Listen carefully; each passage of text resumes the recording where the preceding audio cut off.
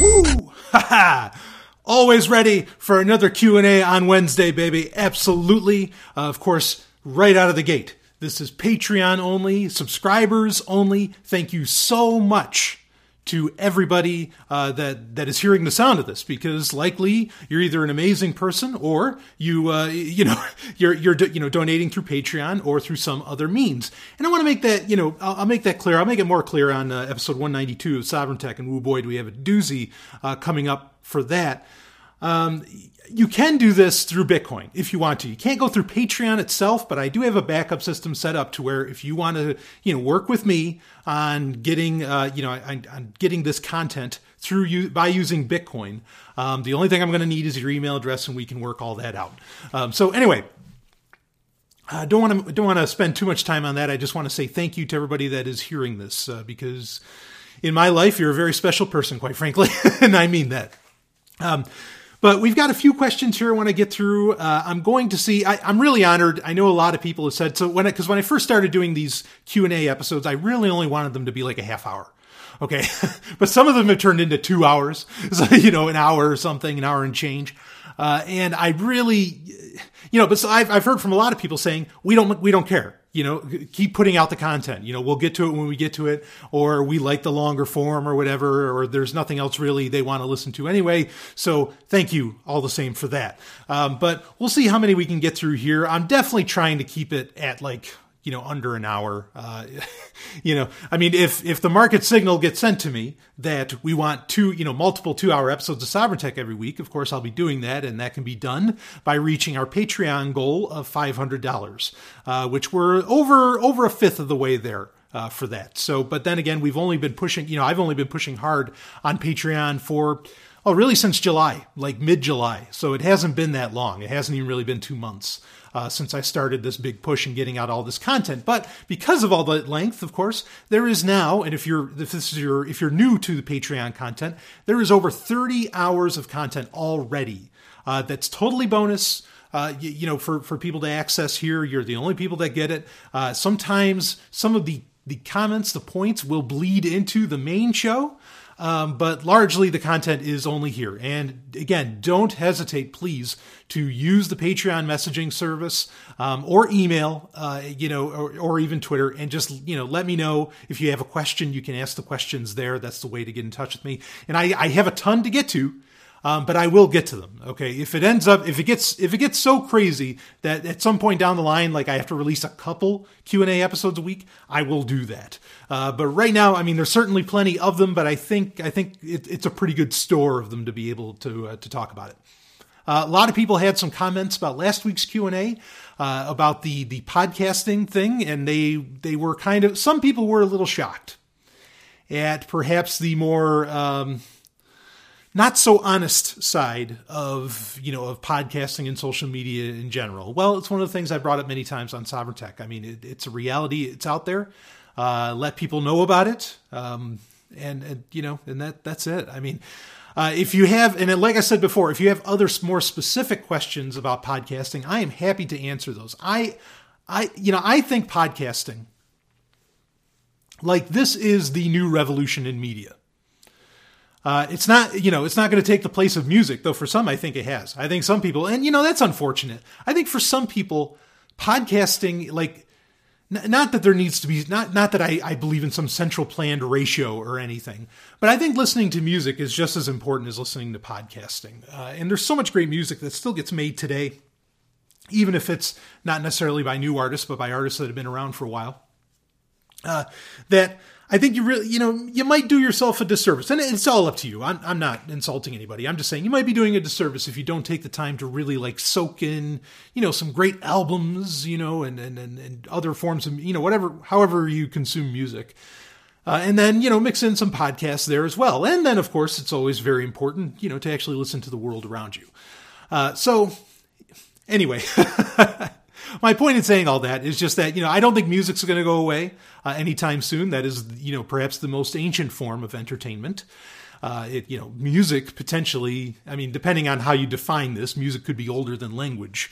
So it's not going to displace that. But as far as like TV and what we understand as terrestrial radio and things like this, I think podcasting is absolutely going to take over all of that. And in fact, I'll announce this to you now. Another project that I am working on, and send me your feedback on what you think about this. If there is an interest Patreon subscribers are the more, I don't want to say you're not mine, but are the more vocal user base, I would say. If anything, you're speaking with your dollars, and I'm honored by that. Or listener base, not user base. And I have been working on potentially creating a podcast network. Working with some people that have really, really great content. There's a few shows out there that I don't think get enough attention. And of course, Stephanie and I put out shows, and there's all kinds of great stuff to be out there or to be put out there. But it would start off with like, I'm tempted, and I haven't really talked to all of these people yet, but this would be a network where, the quality of shows would meet a certain caliber. It wouldn't necessarily be Liberty oriented, though there'd be plenty of Liberty shows. I would have the School Sucks Project on there. I would have the Illumination Hour on there. There's some others. I can think of a few shows that I'd love to have on it. But it would be a full-on, serious, download an app, 24/7 podcast network running. And so that's something that I am toying with. You could let me know what you think about me doing that. I have the ability to do it. I don't necessarily have the time, but I like to wear a lot of hats, and I like great content to be heard. And I might do other wild things on there too. I might actually, play some, speaking of music, I might play some metal or, some other forms of music on there at certain hours, kind of like how MTV from, like 4 a.m. to 7 a.m. they used to actually play music again, and you could see music in music videos, right? Back in the 90s when everything else turned into the real world and all that. Believe me, I know why all that happened. Which, by the way, I could get on a whole other tangent about that, but I won't. Because of MTV Classic and VH1 Classic. Very interesting story. If you want to hear about it, you can message me or email me. But anyway, so I'm thinking about doing a podcast network. I think that's something that's sorely missing. Something that people could brand if they wanted to. They could use some degree of brand recognition on, say, their show art, kind of like Replay does and some of these other networks do. I think there's room for more networks, and so I'm very tempted to get one. This isn't going to be some YouTube network. This is something that would have, where you could get your hands, you could install an app and you could play it at any given point. That's what I have in mind. So, but we'll see how that goes. Anyway, let's get into our questions here. We've got a few. I'm going to start off with a fun one. I'll let you know what the second question is. So if you want to sit through it, the first one's not going to take long. But the first question has to do with, why do I always say, see you on the other side? The second question is going to have to do with Monero, which is the cryptocurrency that seems to be taking the world by storm right now. I will be talking about Monero on Sovereign Tech 192 more briefly as well, but I have other issues that need to get discussed on episode 192, like the fact that the Jaxx wallet, that they are getting really strong-armed by Apple. Which, by the way, today, it's being Wednesday, this is September 7th, 2016, there's a huge Apple show going on. I won't be talking about that on here. I might do a special episode where I talk about that more, but we'll see. So anyway, Monero is taking the world by storm. We will get into that. People asked me to talk about it, and I will. Because I actually have a lot to say on it. But anyway, so the first question, which was just kind of like a stylistic question of why do I always say, because at the end of each episode, I always say two things. I say, Carpe Lucem, and I'll see you on the other side. Okay. Carpe Lucem, for those that don't know, is, of course, Latin, and it means seize the light. It is a popular phrase used by various Renaissance groups, various Enlightenment groups that existed throughout history. And it may be, it may be able to trace its roots significantly older, but the idea of carpe lucem means seek knowledge. Like that's sort of, it's kind of code for that. Of course, it's coded esoterically. It doesn't have to be taken necessarily esoterically, but I think it's a good message to get out there. Yes, for those that ask, it is something supposedly the Illuminati would say to each other, okay? And so I added it in there to have fun. Because a lot of the things I do, understand that I lace so many of the things I say, so many of the things I create, even the artwork that I do, all this different stuff, I lace it with symbolism. I lace it with inside jokes. I lace it with, just hidden things all the time. And I do that as part of fun. In fact, I've said, for a long time, like I went heavy on, because I don't buy into most conspiracy theories at all. Okay. But I'm very well versed in them. At least I like to think so. And I get told by people I am. So I'm going to assume based upon their words that to some degree I am. And so I would actually, this was kind of a marketing trick, straight up. I used as many Illuminati symbols and, esoteric symbols and all that in everything I was doing, and even phrases and all that in Sovereign Tech from episode number 1. The first episode of Sovereign Tech came out on the day, back in December 2012, on the day when everything was supposed to end. When the world was supposed to end, right? I mean, I did all these things on purpose, just so I was hoping that some, conspiracy nutter, not all conspiracy theorists are nutters, but, some conspiracy nutter would make a video about me saying, this guy's working for the Antichrist. Seriously. That's why I do so much. So that's kind of where the usage of carpe lucem came from. Is like, okay, what phrase can I use that references going after knowledge, going after the truth, but then kind of has a nice little conspiratorial jab to it. And that was the phrase. So that's where carpe lucem comes from. The person didn't ask about that, but I figure I might as well talk about that while I'm here. But the second part, see you on the other side. The reasons for this are incredibly benign, and I don't expect much of anyone to remember where this phrase was used for a little while. So you got to set the Wayback Machine to, would this be 1997? 96, 97? Sounds about right. When Stargate SG-1 premiered. This was the television show on Showtime, originally on Showtime, then to go on to the Sci-Fi Channel after, I believe, season 5. And very popular show. Arguably, I think it's still the longest running science fiction show of all time. Doctor Who not included. Doctor Who is a very unique case, I think. Maybe Doctor Who is in it. No, because they're only like in their 9th or 10th year, right? Anyway, whatever. I don't really watch the new Doctor Who's. I love Chris Eccleston, but I don't really watch the new Doctor Who's. But anyway, maybe now they're about 10 or 11 years in. But, let's be honest. Most of the people, that watch Doctor Who today do not go back and watch the Sylvester McCoys, the Tom Bakers, even Paul McGann, the Fox movie, and all of that. They don't go back or even further back. I mean, we could go way, way back if you want.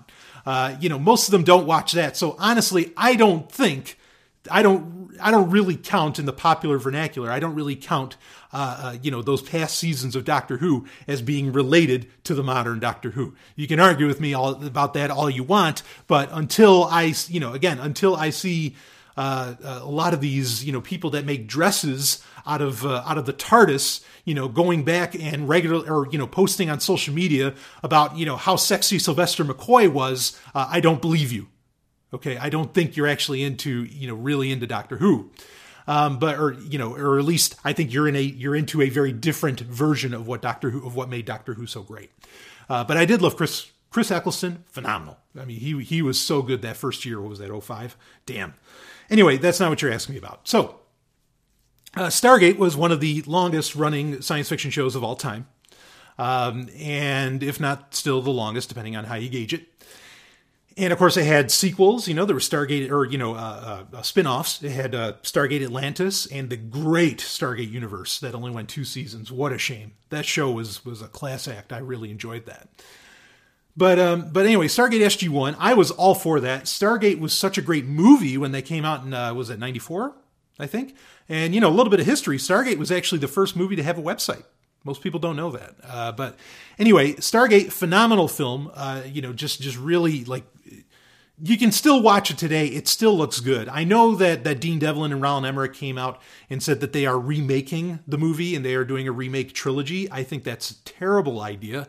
I don't agree with that at all. They can go ahead and make it, whatever, that's fine. Again, I know you're not asking me about Stargate, but you're getting a little bit here, a little bit extra.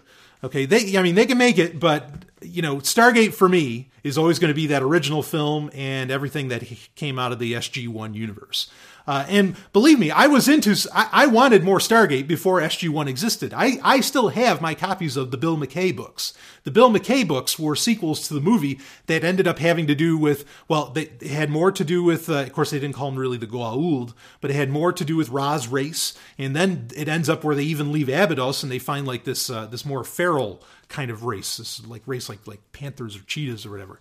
Really, really interesting. I mean, the story is very different from what SG-1 did, but it's very, very good. So I don't mind that there's, other tales of Stargate.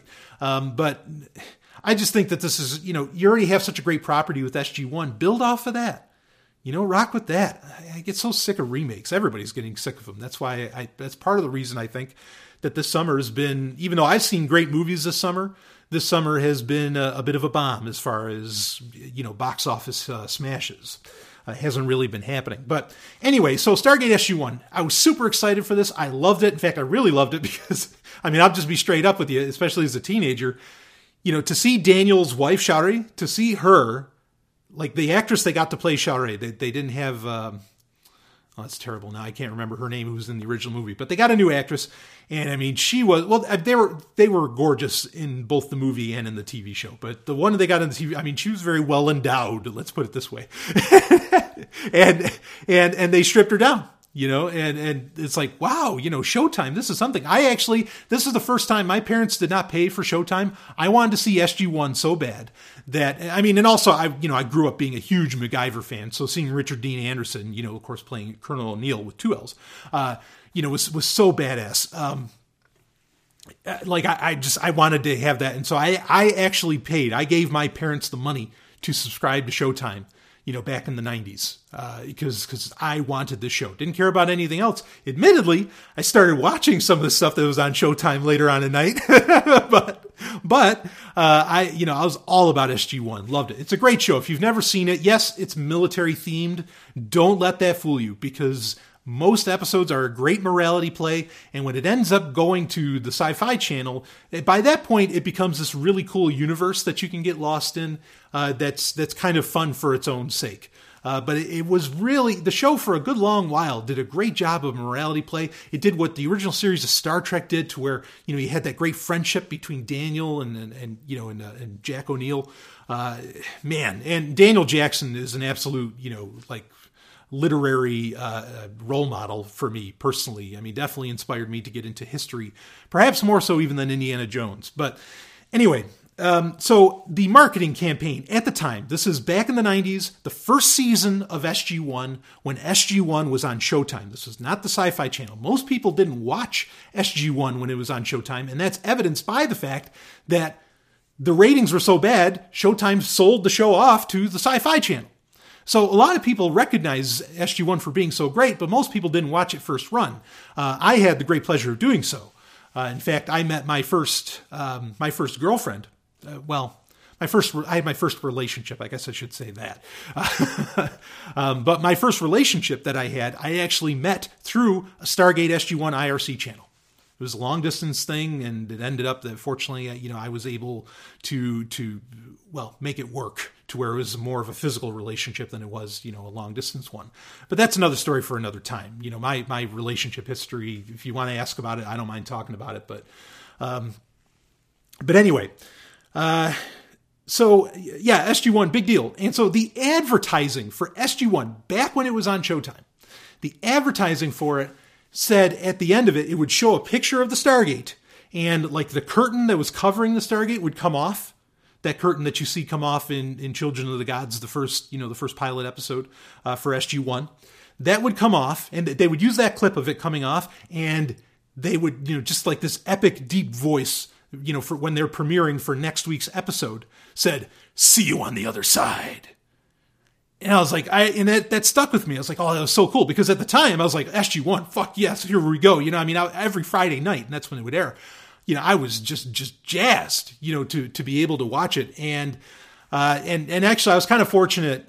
I mean, I would have, all right, I'll go there.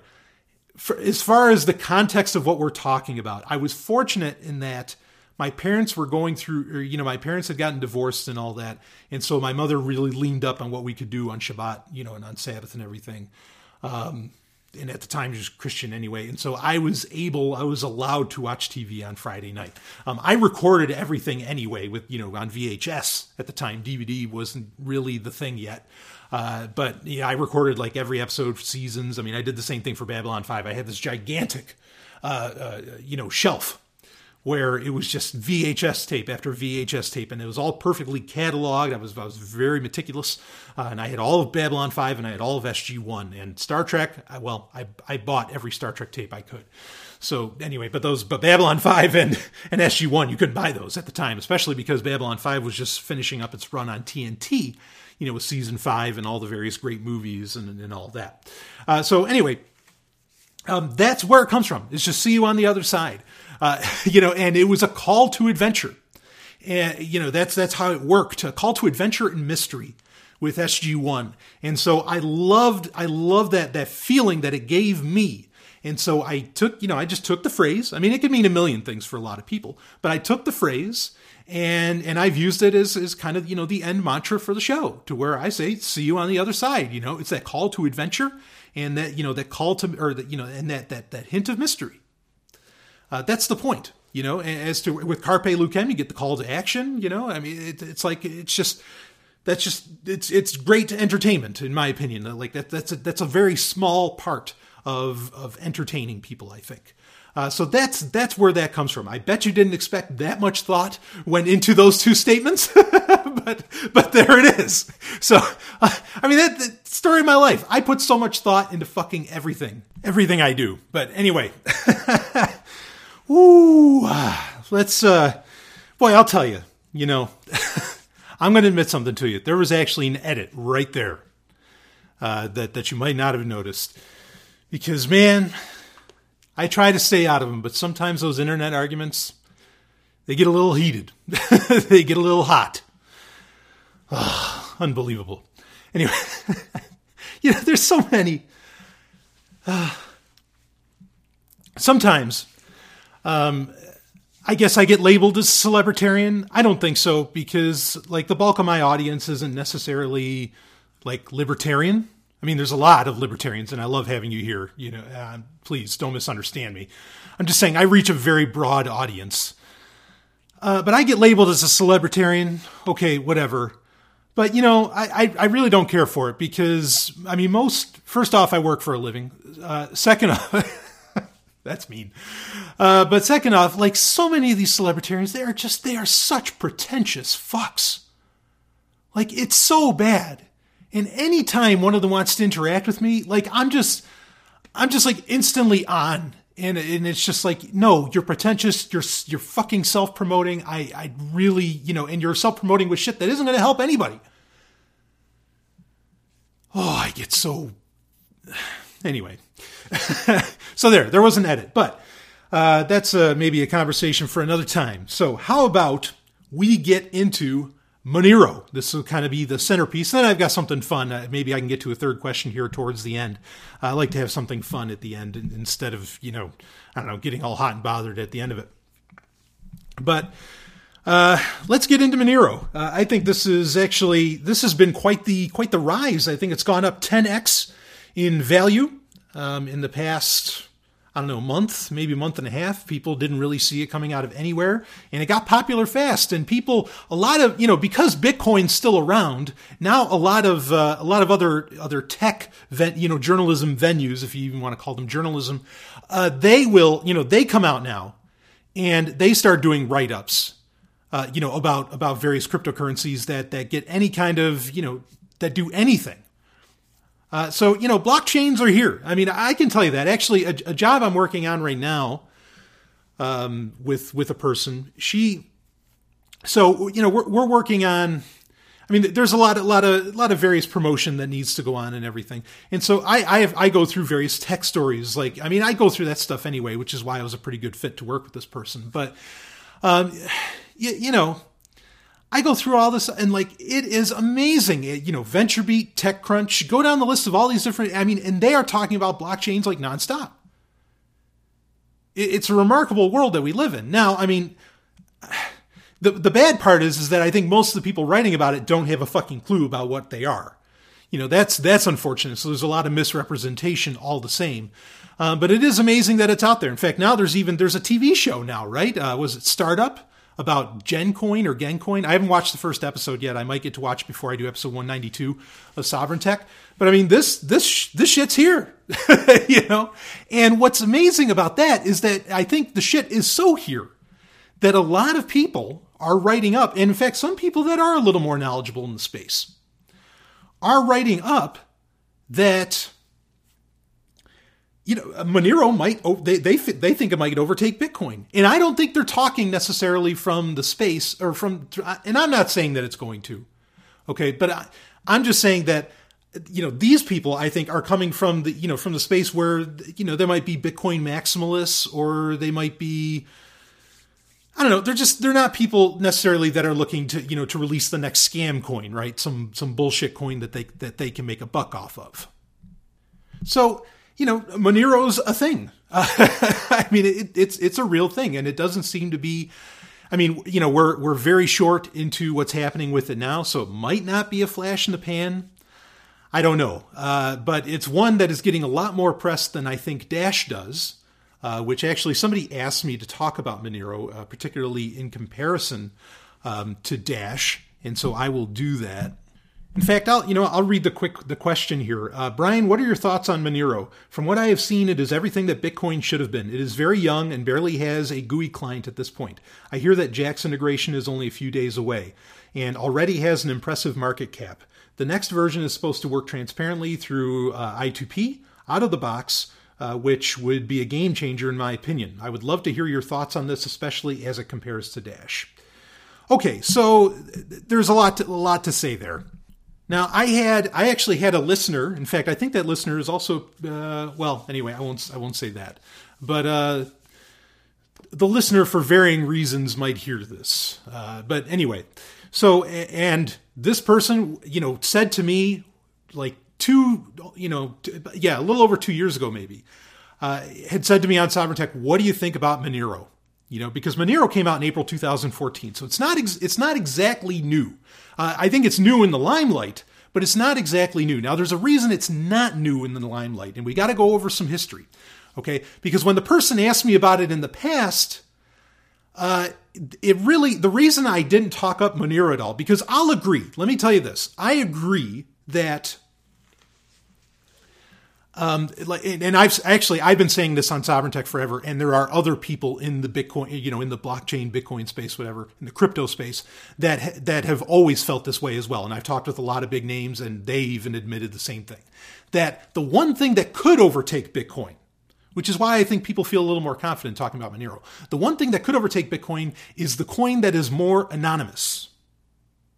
Okay? And that is Monero's claim to fame, is that it is more anonymous. So why wasn't I excited about that? As to where, like, I'm very excited about Zcash. Well, for one, Zcash is an idea that's been developed by a lot of big brains over a good long while. At least initially, back when it was Zerocoin, you had Matthew Green from Johns Hopkins, which they have their cryptography wing there is just, mind-boggling. It's one of the best in the world. Zerocoin is kind of an older idea. Zcash is really the fruition of this idea, of Zerocoin. They just kind of changed the name. Of course, if you've been listening to Sovereign Tech for a while, I've talked about Zerocoin from the beginning. Like literally since Zerocoin has been a thing, I've talked about it. I've also talked about it on Free Talk Live over and over again when I was a host on there. I've been pimping Zerocoin and Zcash for some time. Now, great news that I just heard is that Pixel, that being Paige Peterson, a friend of the show and personal friend of mine that I just love. She's amazing. She is now on the team with Zcash. That speaks very well of of Zcash itself. I mean, and like, because she is a person that I trust, that when she tells me something's going wrong or when she has concerns, I listen. Okay, because I know she knows what she's talking about. And so anyway, Zcash is something that's coming up too. So why haven't I talked about, I'm all over the place. Why haven't I talked about Monero and say Dash? Well, they're actually, both of those I haven't talked about much for the same exact reason. And the reason is that, well, okay, so with Dash, to explain that a little bit, Dash used to be called Darkcoin, and actually Monero used to be called Bytecoin. Dash when it was Darkcoin, it had certain goals. Like it had 5 or 6, maybe 8 goals that it was trying to reach. You go to darkcoin.com and it would say what it's trying to do. And it was trying to be more private. And I thought that was great. And so I was paying attention to it and I was following it at first. And again, I don't tell people about something right out of the gate because I don't want to get accused of, being a pump and dumper, which I am not, but I'll gladly call out people that are. But, I didn't talk about it because right away, and kudos to them for being transparent, but right away they were failing a lot of their goals, like being GPU resistant and all these different things. Now, Dash has continued on and seems to be doing very well for itself. In fact, there was one very large pump where I think a lot of people made a good amount of money, and good for them. That's whatever, that's fine. Dash seems to be something else that's out there. And understand, as I've said on Sovereign Tech over and over and over and over again, I think there will be thousands of currencies. I don't just want one. I'm not a Bitcoin maximalist at all. Okay, I am fine with there being Bitcoin and there being Dash, and there being Litecoin even, and there being Zcash. And honestly, I'm fine with Monero. But then let's get into why didn't I go nuts about Monero? Why haven't I been talking about it much? Well, I've been following Monero for some time as well. Originally when it was Bytecoin. And the idea is that it has, I'll say, a scheme where it uses which is what differentiates it from Bitcoin, because it's proof of work, just like Bitcoin, but it uses memory intensive hashing. Okay, it doesn't use, as to where with Bitcoin it's CPU intensive. Okay, and it does memory. It makes it memory intensive. That way, it's a little more difficult to say create ASICs and things, that sort of thing. And so you can more count on the release cycle and all that, even though they've sort of changed the speed of all that over different periods. But what happened is that when Monero came out in April 2014, just a few months later, this is in September 2014, there was a Merkle tree attack, I think it was. So a Merkle tree, you have to, I don't remember exactly how the hack worked, okay, but Monero uses CryptoNote, okay, which that's part of the scheme that makes it, memory intensive and all that. And CryptoNote is part of its anonymity because Monero is more opaque than Bitcoin is. That's a fact, okay? And honestly, well, maybe I'm not going to go down that road just yet. Okay, so CryptoNote is this idea, and I think this was made by Bryce Weiner. Now, I am going back because we're talking, this is 2 years ago this month, and maybe even today. That's almost a little odd that it's recovered so well, almost exactly 2 years later, that being Monero, from the Merkle tree attack. The Merkle tree attack, what happened is so a Merkle tree, so you have a hash. A hash is effectively a verifying and securing function that gets done on data. Okay, it says, okay, yes, this what this data says it is. It's different from it's not the same thing as a signature, like an MD5. Okay, they're not the same thing. A hash is different from that, even though they kind of sound the same. But anyway, a Merkle tree is where you have, hashes get copied to different nodes. Okay, within a network, but the hashes all come from, say, an original, from an original node, but they get used to make a larger node be able to confirm itself a lot more quickly. Okay, so the problem is that if you get a Merkle tree attack, then all those hashes can be duped into where a counterfeiting situation can happen, and you could end up with double spends and all this different stuff. And so with CryptoNote 1, okay, because there's been 2 of them, with CryptoNote, and this is what I talked about on Sovereign Tech when I was asked about it, was this very hack, was that CryptoNote failed effectively, and they did eventually come out with the CryptoNote 2. Okay, but, in the limited time that all humans have, I did not see fit, just like with Dash, where, okay, this failed, I'm not going to pay attention to it anymore. And like with Monero, okay, the CryptoNote 1 failed. That's great. They've got CryptoNote 2. And I mentioned it on Sovereign Tech, and this was 2 years ago. I was just, and that's fine if nobody remembers that, okay? I don't expect everybody to remember everything I said, and I don't expect people to listen to every episode either. Please, I'm not offended or anything by that, by the person asking and them not having remembered me talk about it. That's totally cool. But, with CryptoNote 2, I'm like, all right, well, we'll see what happens. But not a whole lot happened with Monero after the fact. I agree with what it's trying to be. I'm totally on board with that. I love the idea of anonymous currencies. That's why I love Zcash. But yeah, there was that issue. And so that's why I didn't really talk about them much. And I'm not saying to you now that I don't recommend buying Monero. Clearly people, the market has spoken, and that's exactly what happened. That's why there is a sudden 10x rise in its value, is because some markets on Tor, on the deep web, or the dark web, like Alphabay being the most famous, they succumbed, their customers said, we want Monero, we want you to accept this. And so they started accepting it. The market spoke, and suddenly, Monero goes up in value. Great. But also, I think it should go up in value just because of what it's trying to do, just because of the idea of having more anonymous currency. I think that's downright wonderful. But I think there's a little bit more to this. So anyway, Monero and Dash, they seem to have some degree of legs. Understand though, and I think Dash has gone through a lot more trials than perhaps Monero has. So maybe Dash is somewhat of the better bet. I'm not giving you financial advice. I'm just sharing an opinion. Okay, but with Monero, my concern is that now that it's like, now that everybody's kind of hearing about it and everybody's kind of knowing about it, it's a target. And it failed before. I don't know if it, hopefully, a network builds up fast enough, which it's building fast. Everybody's installing wallets. Maybe it can keep something bad from happening. Maybe the proof of work, the network, can somehow survive. And maybe the Monero developers are getting some degree of funding or something like this. And I'm all for it. So, I have no problem with these things existing. But the reason that I never talked much about Dash or Monero is because really there were some heavy duty failures very early on that I didn't see anything going on my radar. And honestly, and the other reason I didn't talk about them much, I did talk about them. I have talked about them over the years. I'd have to go hunting through my own episodes, but actually I know some people that are listening through my entire back catalog. If you find where I talk about Darkcoin, before it was Dash, it was Darkcoin. If you find where I talk about Darkcoin and I talk about Monero, let me know. And I'll figure out some way to reward you. But do let me know. So I could play it back.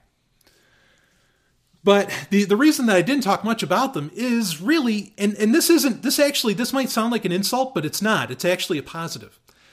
I like the fact that all they were really doing, I know Dash has like some degree of a private messenger and all that stuff built into it and everything. Like the fact that they were just being money, there's not a whole lot to talk about there. There's not a whole lot, say, to warn you about on Sovereign Tech. Because it's not like Ethereum where I just disagree with what it's doing from the get-go. It's not like some of these other ones where I'm like, no, that's a fucking terrible idea. Why are you doing that? Like this is just going to create, it's going to be tyranny of the code or, whatever little tropes I like to use. So the fact that they're just money, great. I don't have anything bad to say about them. My only concerns is that in the past, there have been some serious issues. Where either the developers haven't been able to deliver on what they said, or there's a very serious, like the Merkle tree hack that occurred. So I get, to talk about it. Good. I'm really glad. And do I think maybe the question is hanging. Do I think that Monero could become a bigger deal than Bitcoin? It meets the criteria of what I have said in the past and what many others have said in the past would beat Bitcoin. And that is that it's designed to be more anonymous and that it's designed to be anonymous. I think even though it's somewhat unproven, other than the fact that it has a history of long being worked on and desired and thought about, Zcash has the potential to outshine Bitcoin, in my opinion. And let's be clear here. Why would it outshine it? Because we're talking about, at best numbers, and this is from a few years ago, black markets, or System D, as I used to talk about it on Sovereign Tech, is a $10 trillion a year market that moves, that has liquidity, that makes things happen. In many ways, the black market's bigger than the market as you understand it, because so much of the market that happens is just bullshit numbers getting switched around back and forth. As we're on the black market, no, you're changing hands. like you got to be changing hands, baby. Otherwise, nobody's getting anything. So, if you can become the darling of System D, if you can become the darling currency of the black markets, which I am a full-on black marketeer, baby, absolutely, then yeah, you could become the most valuable currency on the planet. And so there, there's some setup for that. But again, one of my big concerns here is that now Monero is a target, and it doesn't really have. Here's the other problem. Okay, then this goes true for really any altcoin. Okay, Zcash. You got to understand. Like with Zcash, when I talk about that, like Zerocoin originally, the idea was that it was going to get implemented either as a sidechain to Bitcoin or that it was going to get baked into Bitcoin. And I've always been a little skittish. I've always been a little concerned about Bitcoin because the developers did not take, like Matthew Green and some of these other guys, on their offer to have Zerocoin/Zcash get baked into Bitcoin. That's always been a real problem for me. And I think that leads to, all right, well, so the problem, let me talk about this first. The problem with most altcoins is that the developers for these altcoins, often enough, not to say Bryce Weiner, that with Monero, that's another story, if I'm even getting that right. Okay, the developers in Bitcoin are some of the best in the world. The developers on Ethereum, the developers on other altcoins and all that are not. I don't mean to sound like an ass when I say that. I'm just saying code is an art. And you have grand artistes, and then you have finger painters.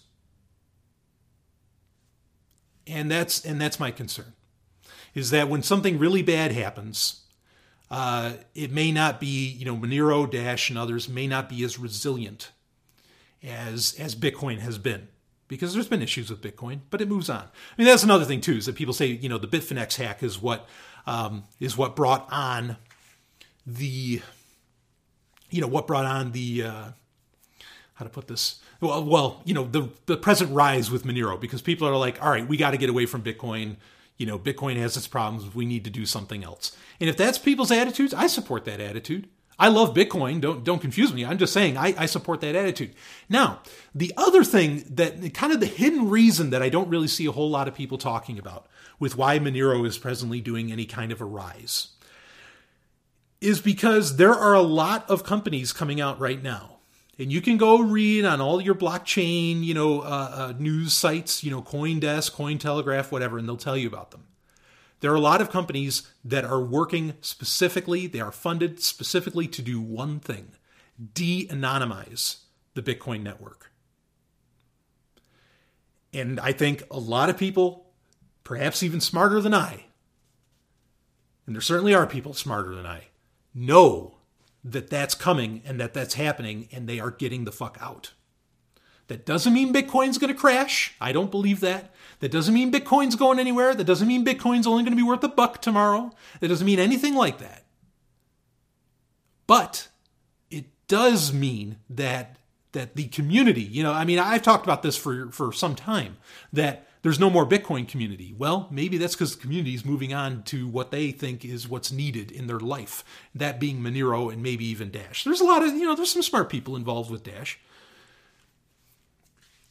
So there you have it. That's my whole spiel on Monero, and I'll talk about this a little bit in episode 192 of Sovereign Tech, because maybe I'll talk a lot about it. Let me know if you think this is something that more people need to hear. But because my main concern is, one of the more interesting stories to come out of all this, in fact, the messenger mentioned it, said, that it's going to have Jax integration. Jax is a wallet, a multi-currency wallet. It's actually headed by Anthony Diorio, who I've talked with in the past. He's actually been a guest on Sovereign Tech, whatever.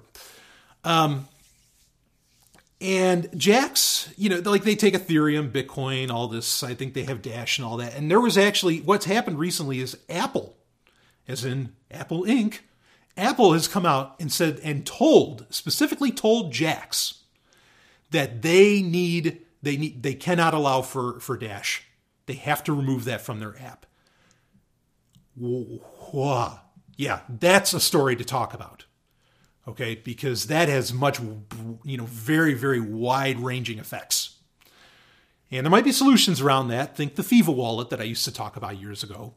Okay, where you sneak stuff in through enterprise laws, or enterprise agreements, I guess you would say, because it would be in the in the EULA, in the terms of service for the Apple App Store and all that. So Monero, they might run into a problem as far as getting into the Jaxx wallet because of what it's trying to do. Yeah, so I'll save that for episode 192, and I'll bring up quite a bit of this because I'm still learning a lot more. And of course, after the Apple event today, there's going to be a lot of other Apple stuff to talk about. So I will get into all that in episode 192. So I hope that answers it. Again, I think that there should be,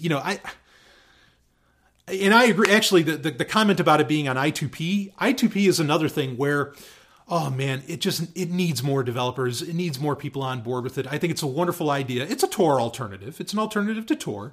I2P is wonderful. I know some great guys that work in it, and they're fine developers. I'm not insulting them. I'm just saying they need more. They need the kind of, and I don't want them getting funding from the U.S. Navy. I'm just saying they need the kind of funding and the kind of support that Tor gets. But with Monero being involved, I mean, maybe there's a way you could bake in incentivization using Monero with I2P. That'd be wonderful. So I am all on board for that, and I agree that would be a game changer if you were connecting Monero to I2P. That's connecting any cryptocurrency to like Tor in various ways. I mean, it's always kind of been a thing, but like having maybe a more direct connection has long been a dream, I think, with some people with Bitcoin. I mean, it's already kind of done, CoinJoin, all that. I get it. But yeah, I agree. I think that could be huge. So anyway, I think that about covers it for Monero. If they went to like CryptoNote 3, I didn't know that. If someone wants more details that they think that somehow I missed, please contact me. I, especially through Patreon, I hope people have noticed. I mean, like I am right back with you inside of, if not a few minutes, a few hours. I like to respond and let people know what's up. So anyway, let's get into, let's have some fun. So we've talked about all different kinds of things here, but let's have a fun conversation, talk some nerdy stuff. How about that? I always enjoy doing that. So, this question, there's a couple of them here. It's kind of a two-parter. Here we go. Why do you not like comic book TV shows? And this is something I think I said recently, like during a climax on it was when I was reviewing, I was talking about announcements out of San Diego Comic-Con this year. And I think I said that. So don't you think that a TV series would go more in depth with the story than a movie? So I'll answer that part first, and then I'll get to the second question. I actually, there's a lot of comic book TV shows that I like. But it's mostly the new ones that I just don't care for. And people are fans of them, and you rock it out. You go ahead and be fans of them. One of the great things about comic books is that comic books have always been steeped in like alternate universes and reinterpretation. It's just the name of the game. It's how things have been, because the medium is so old. It's there. Now, I think you can go too far. Meaning, if you want to reinterpret stuff for TV or movies, okay, I get it. But if you want to like keep relaunching your entire universe, like DC has done 3-4 times in the past, since like 2011, since New 52, holy shit. I mean, that's just getting out of hand. Yeah, that's mind-boggling, to do that. Marvel's no better. Marvel has done just as bad. So like in that sense, I don't really agree with it, because somewhere you want that that sense of history and that the sense of historicity that you can get when something has a lot of age to it, and comic books can certainly, provide that.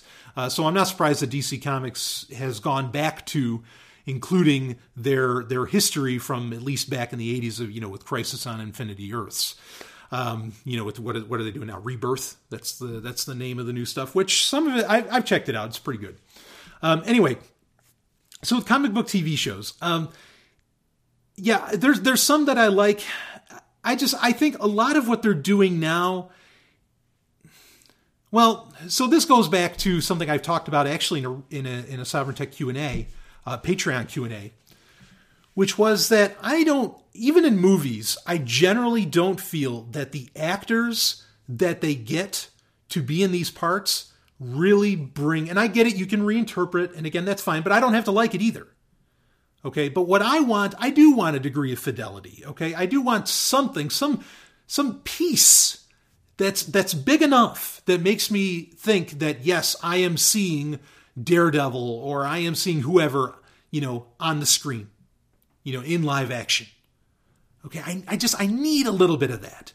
And I just feel like all the acting choices are always so bad. In fact, I was talking with some people about this on social media, and I was impressed to hear a lot of people say, yeah, the casting for X-Men was terrible, except for, because what I said was, I was like, X-Men would have been a wash. X-Men Apocalypse, I thought that a lot of the casting was really, really bad. The best casting you've had in comic books in the past, I don't know, or at least talking about X-Men, we'll say, the best casting you've had in X-Men, you got lucky with Patrick Stewart and you got lucky with Hugh Jackman, because it's a truth.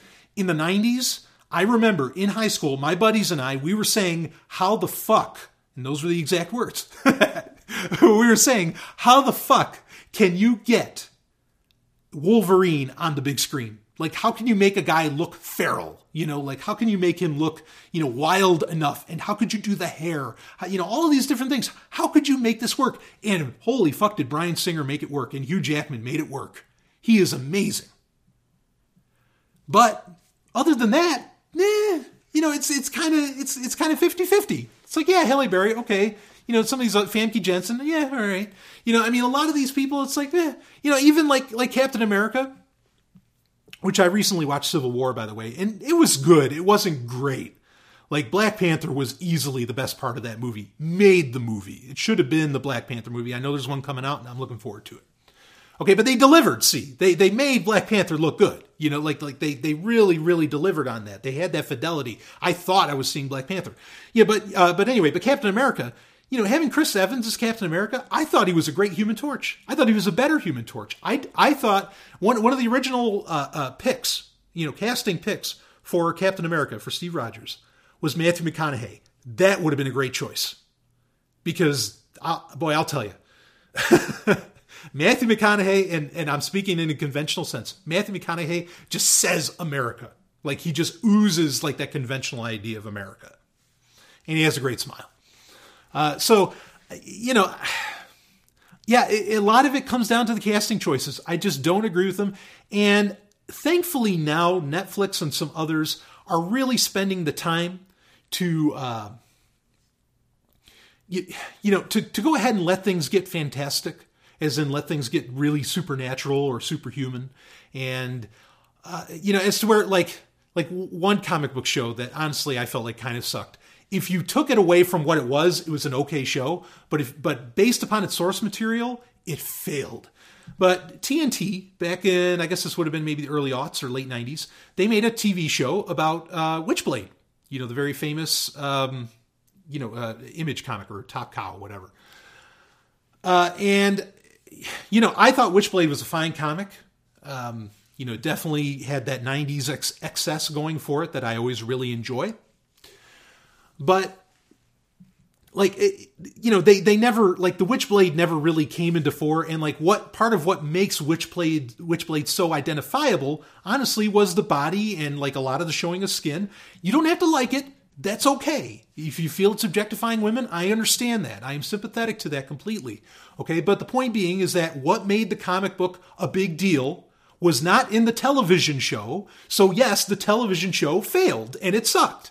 On that merit. Now, as far as it being a cop show, Well, if it didn't have the Witchblade, attachments, it could have been very interesting. But that's how you get people into it, is by, trying to attach it very loosely, to a comic book. And so that Witchblade is a great example of why I hate a lot of comic book television. Not all, but a lot of it. Because it doesn't have enough of the source material, or it doesn't take advantage of what made the source material so great. And so it's just like, well, then I don't give a shit. Just me. If you like it, you like it. That's fine. Some examples of comic book shows that I thought were actually really good. I loved The Adventures of Superboy. That had Stacy Haiduk in it. That was fantastic. That went 4 seasons, actually. That was so good. And it was good on its own merits. And based on how it paid off to the source material. You had Metallo in it, which that's just becoming a thing, I think, on Supergirl now, right? Which, talk about a wasted opportunity. You totally could have gotten Henry Cavill to play Superman on Supergirl, to at least, make an appearance. If you're going to have Superman on the fucking show, have Superman on the fucking show. At least Smallville. There was another one. Actually, Smallville, even though I hated the fact that they never turned him into Superman, that show there was times where that was really good. In fact, they did some very clever things. The second season, fucking brilliant. Okay, because when how they explained how he got his heat vision is that he gets turned on. Like literally, he gets a boner and suddenly his eyes light up, I thought that was brilliant. That was such a good move. And there were a lot of other things to like about Smallville, including the fact that they brought on, when he was still alive, the late great Christopher Reeves.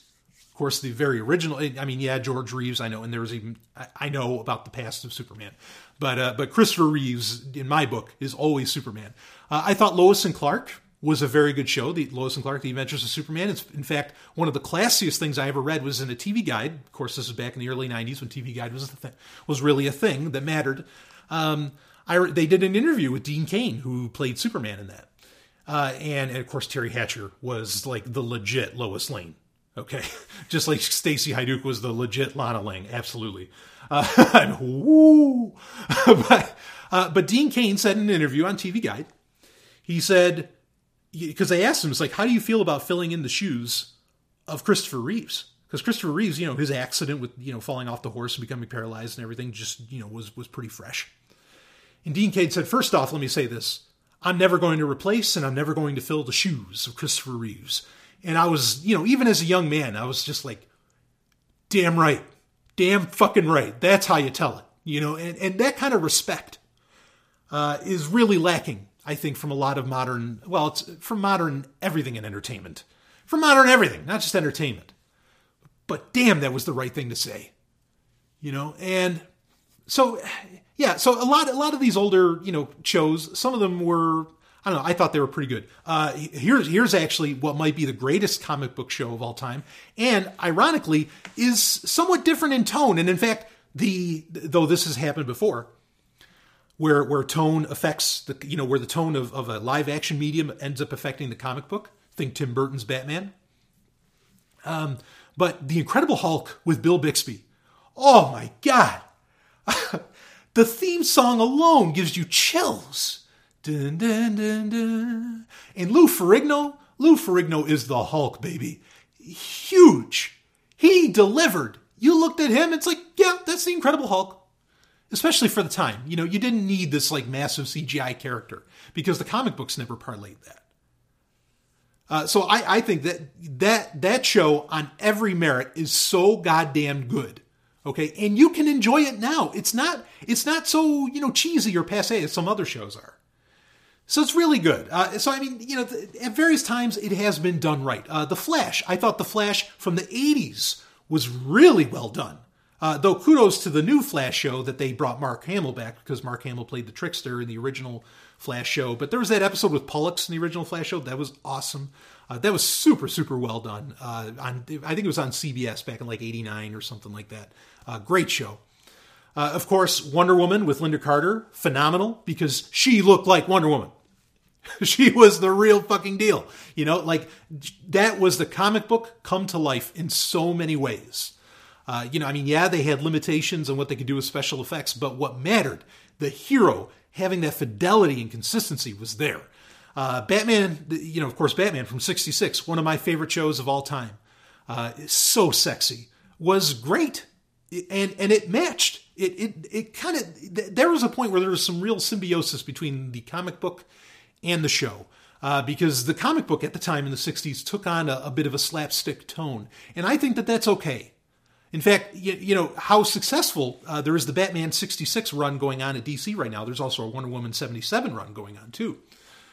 Both great. But I think the reason people are latching onto these is because in some ways they are so tired of the dark and the serious. Of the ridiculously, over the top. And now I don't mind over the top epic.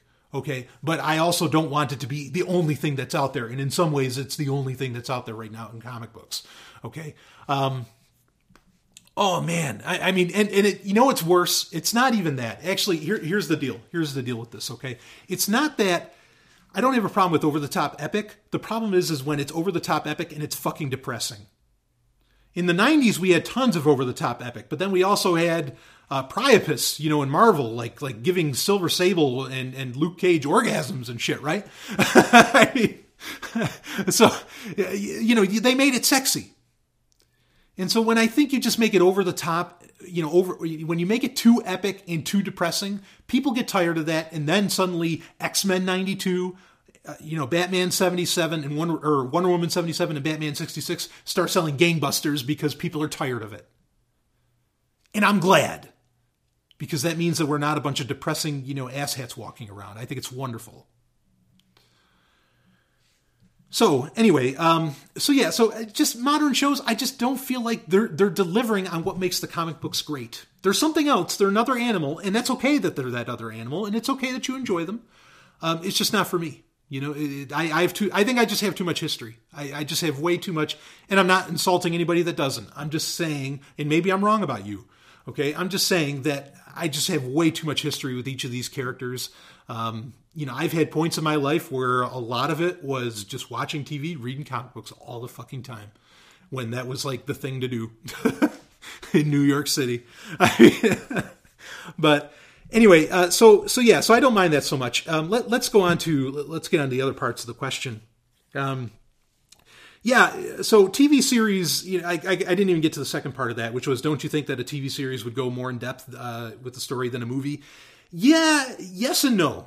Okay, because comic books up until like really the late 90s, they didn't have, they really, there were some story arcs. You had New Gods, you had, Crisis on Infinite Earths, like I mentioned, you had Watchmen. You had some of this stuff. But the idea of really like overarching stories and these big events didn't really happen until like the 90s. So, it used to be, even in the 80s when I was growing up. I remember when it started, you had Final Night, you had a bunch of those different, ones that became a thing, like when Hal Jordan became Parallax and all that. I get it.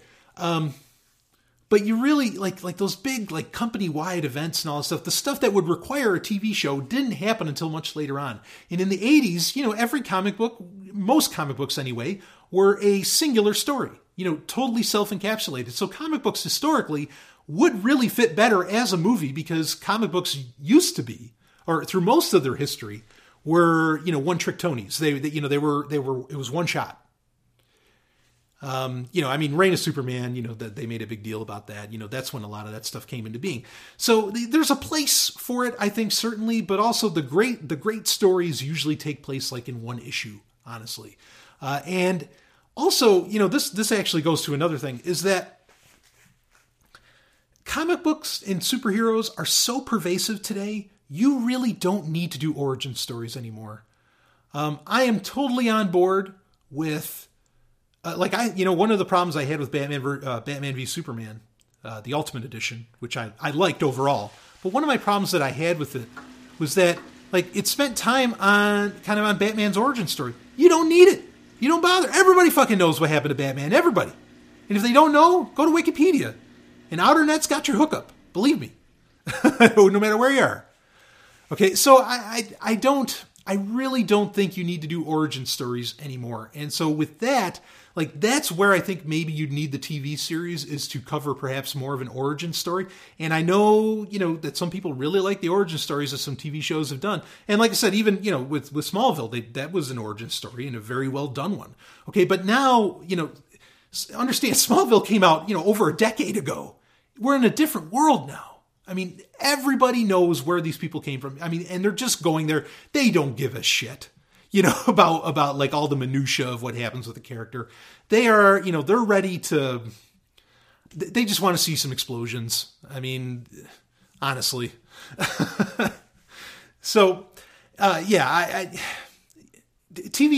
it can work both ways, but I don't necessarily agree. And that's fine. I understand how you feel about it. I'm not knocking you.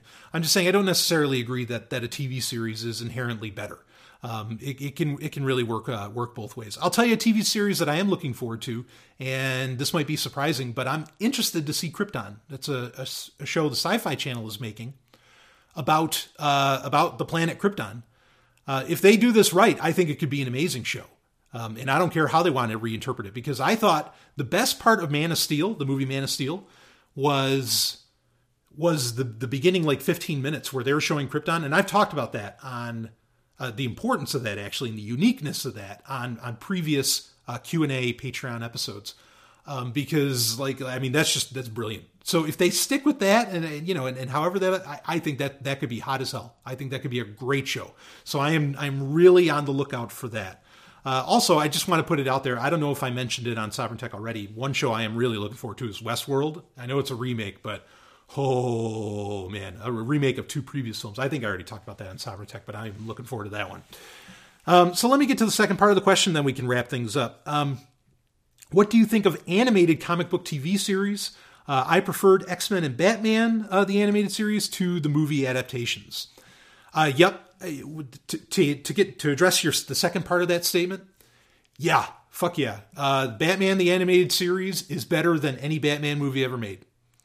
And better than, I like the 66 Batman, but if I were to, kind of like step out and get out of the way of my own preferences, Batman the Animated Series is the greatest piece of Batman work ever created. I mean, it's phenomenal. It changed everything. In fact, I think it gave Saturday morning cartoons and all that like a lot longer lease on life than Saturday morning cartoons needed. So, not to say I don't miss Saturday morning cartoons. Well, I kind of do miss it because I never watched them. I wasn't really, when I was growing up, I wasn't really able to watch Saturday morning cartoons. I had to watch everything because I was able to rent like episodes of it on VHS, from the local Price Chopper or something in New York. I mean, I never, because I'm a fucking Jew, I never got to watch the Saturday morning cartoons. It sucked. So anyway, that's a whole other subject. But a lot of what cartoons that were Saturday morning cartoons, I got to watch later on, and I really enjoyed them. So, anyway. And X-Men, the 92 X-Men cartoon, there's a reason there's a comic book out right now called X-Men 92, and that's because they know that cartoon was a high note. And it delivered everything really, really well. And it started, we talk about those epic stories that started coming out. X-Men 92 brought those to life. That X-Men cartoon absolutely did that. Just fantastic. A great cartoon. It still has one of my favorite lines of all time where Wolverine and Cyclops are arguing with each other, Logan and Scott, right? Scott Summers. And Logan gets pissed off. And just like goes over Scott's car, with his claws, takes the hood, takes the roof off of it. And he says I think he says it to Beast, and he says, "Tell Scott he's got a convertible." That's so good. Oh man, fantastic. So yeah, great cartoons. So anyway, what do you think of animated comic book TV series? I think they're great. I think a lot of them are really, really good because they solve the problem of what I was talking about, is that they can just draw the person, how they are quote unquote meant to look. And value subjective, I know, but historically how they have been designed, they can be drawn. How about that? Okay.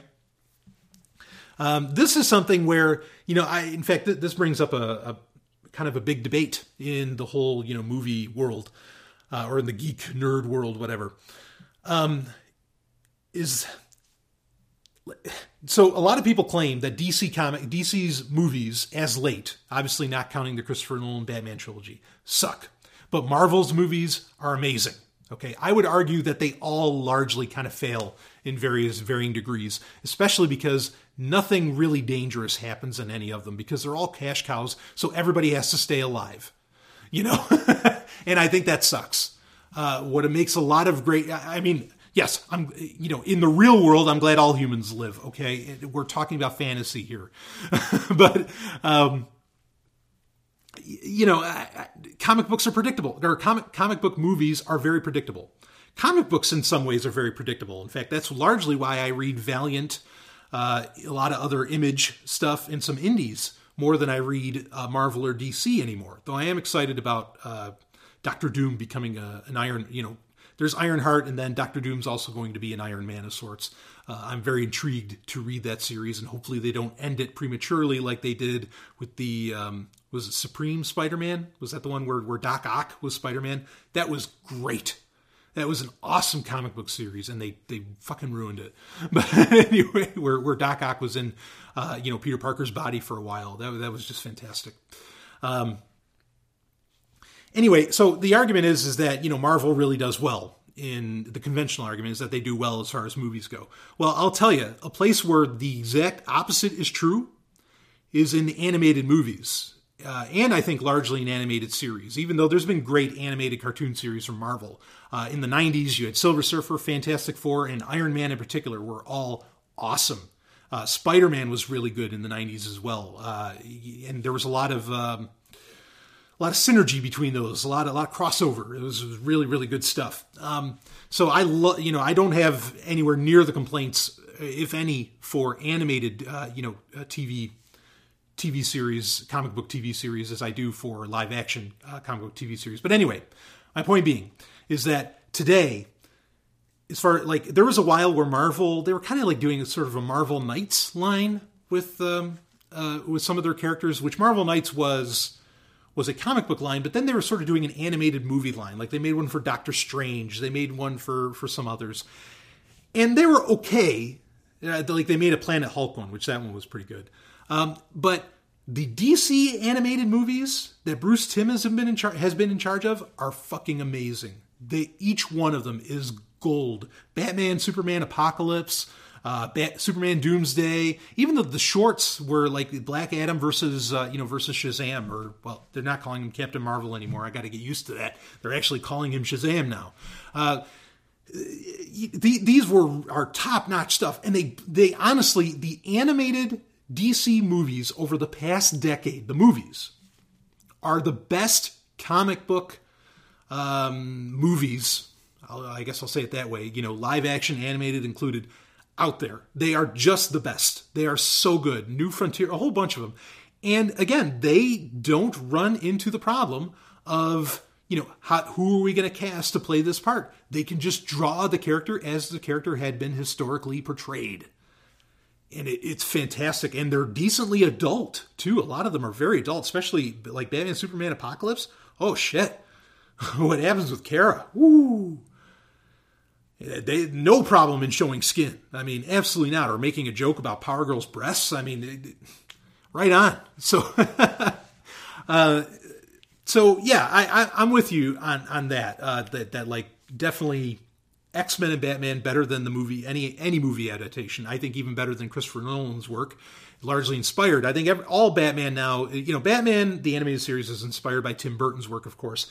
But then Batman, the animated series has really inspired everything else thereafter. Everything else. It's all colored by that. And I like Batman Beyond too, by the way. So anyway, I don't know if I laid out any rarities there. I like to do that whenever I, bring up the stuff that people didn't hear about. But yeah, solid points. I understand them. But again, it all comes down to fidelity. It's the same problem I have with a lot of the movies. Some of the movies are so good that maybe they can overcome that, but very few. Iron Man 2, the Iron Man movies have been really good. The DC movies, they've been good. They've been good. I don't. Suicide Squad, I don't give a shit about. A lot of that. Yeah. But I mean, there's been great comic book movies in the past. In fact, like TV-based ones. Generation X from the 90s. I thought that was an awesome TV movie. The David Hasselhoff, Nick Fury was an awesome TV movie. Should have become a TV series, but it didn't. I think that was fantastic. There's been a lot that a lot of people don't know about. There was like a Justice League movie. I don't know if people remember that came out in the 90s. Live action. Not that good, that one. There's a lot of little rarities out there that just, haven't been good. But then there's been a lot of rarities that have been, honestly, they've been great. So anyway, I think that's enough of that. We're topping out at a little over an hour here, so I think it's a good time to wrap it up and put it to bed. So anyway, thank you so much to everybody that donates through Patreon and through other means. It goes very, very far, I can tell you that. I am really, really honored. If you ever feel the need to up your donations, please don't hesitate to do so. I am honored by that as well. But if not, no worries. I just love having you here. There'll be, episode 192 will be coming out this week, of course, on Saturday, as every Saturday it does. I will give you an insight. Episode 199 is coming, and it's coming on Halloween. And I am going to have a good time with that. And I already have some stuff lined up. I have some people lined up. This is going to be a great, great time. So episode 199 is on the way. And of course, there will be a new Sex and Science Hour this week. And I have some other great things planned. I'm actually looking to get Brett Veinotte onto Sovereign Tech for the first time. He was on, when I did the episode from PorkFest, he was on that. But I want to have him on for the full 2 hours. And we're just going to bullshit right and left. It's going to be a great time. Because, it's great to have a good friend like that. And I just totally respect his work, which, I'm going to tell you that right now. If you did not listen to this, I'm going to tell you something that I consider required listening. It was so fucking good. Brett had Jeffrey Tucker on, and it was episode number 448 of the School Sucks podcast. It's called The Alluring Alt-Right. It was a little over an hour. It was so good. The shit said in that was just phenomenal. I mean, just brilliant. Man. So do give that a listen. Anyway, enough of that. I hope you enjoyed the show. If you have any other questions, of course, you know how to get them to me. There's the email address. There's Twitter. Don't hesitate to use Patreon. I love it when people use that to get in touch with me. So Carpe Lucem, everybody. You now know what that means, and I'll see you on the other side. And you now know what that means, where that comes from too. See you Saturday, folks.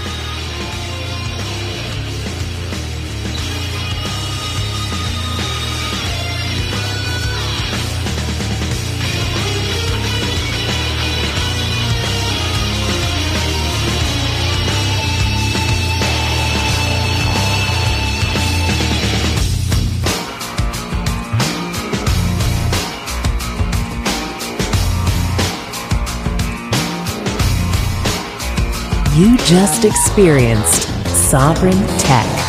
Go to sovereigntech.com, that's SOVRYN tech.com, and connect with us there.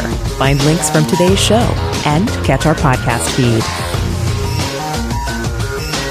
Sovereign Tech is copy heart.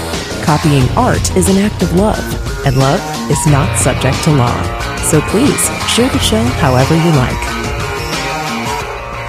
Welcome to the evolution.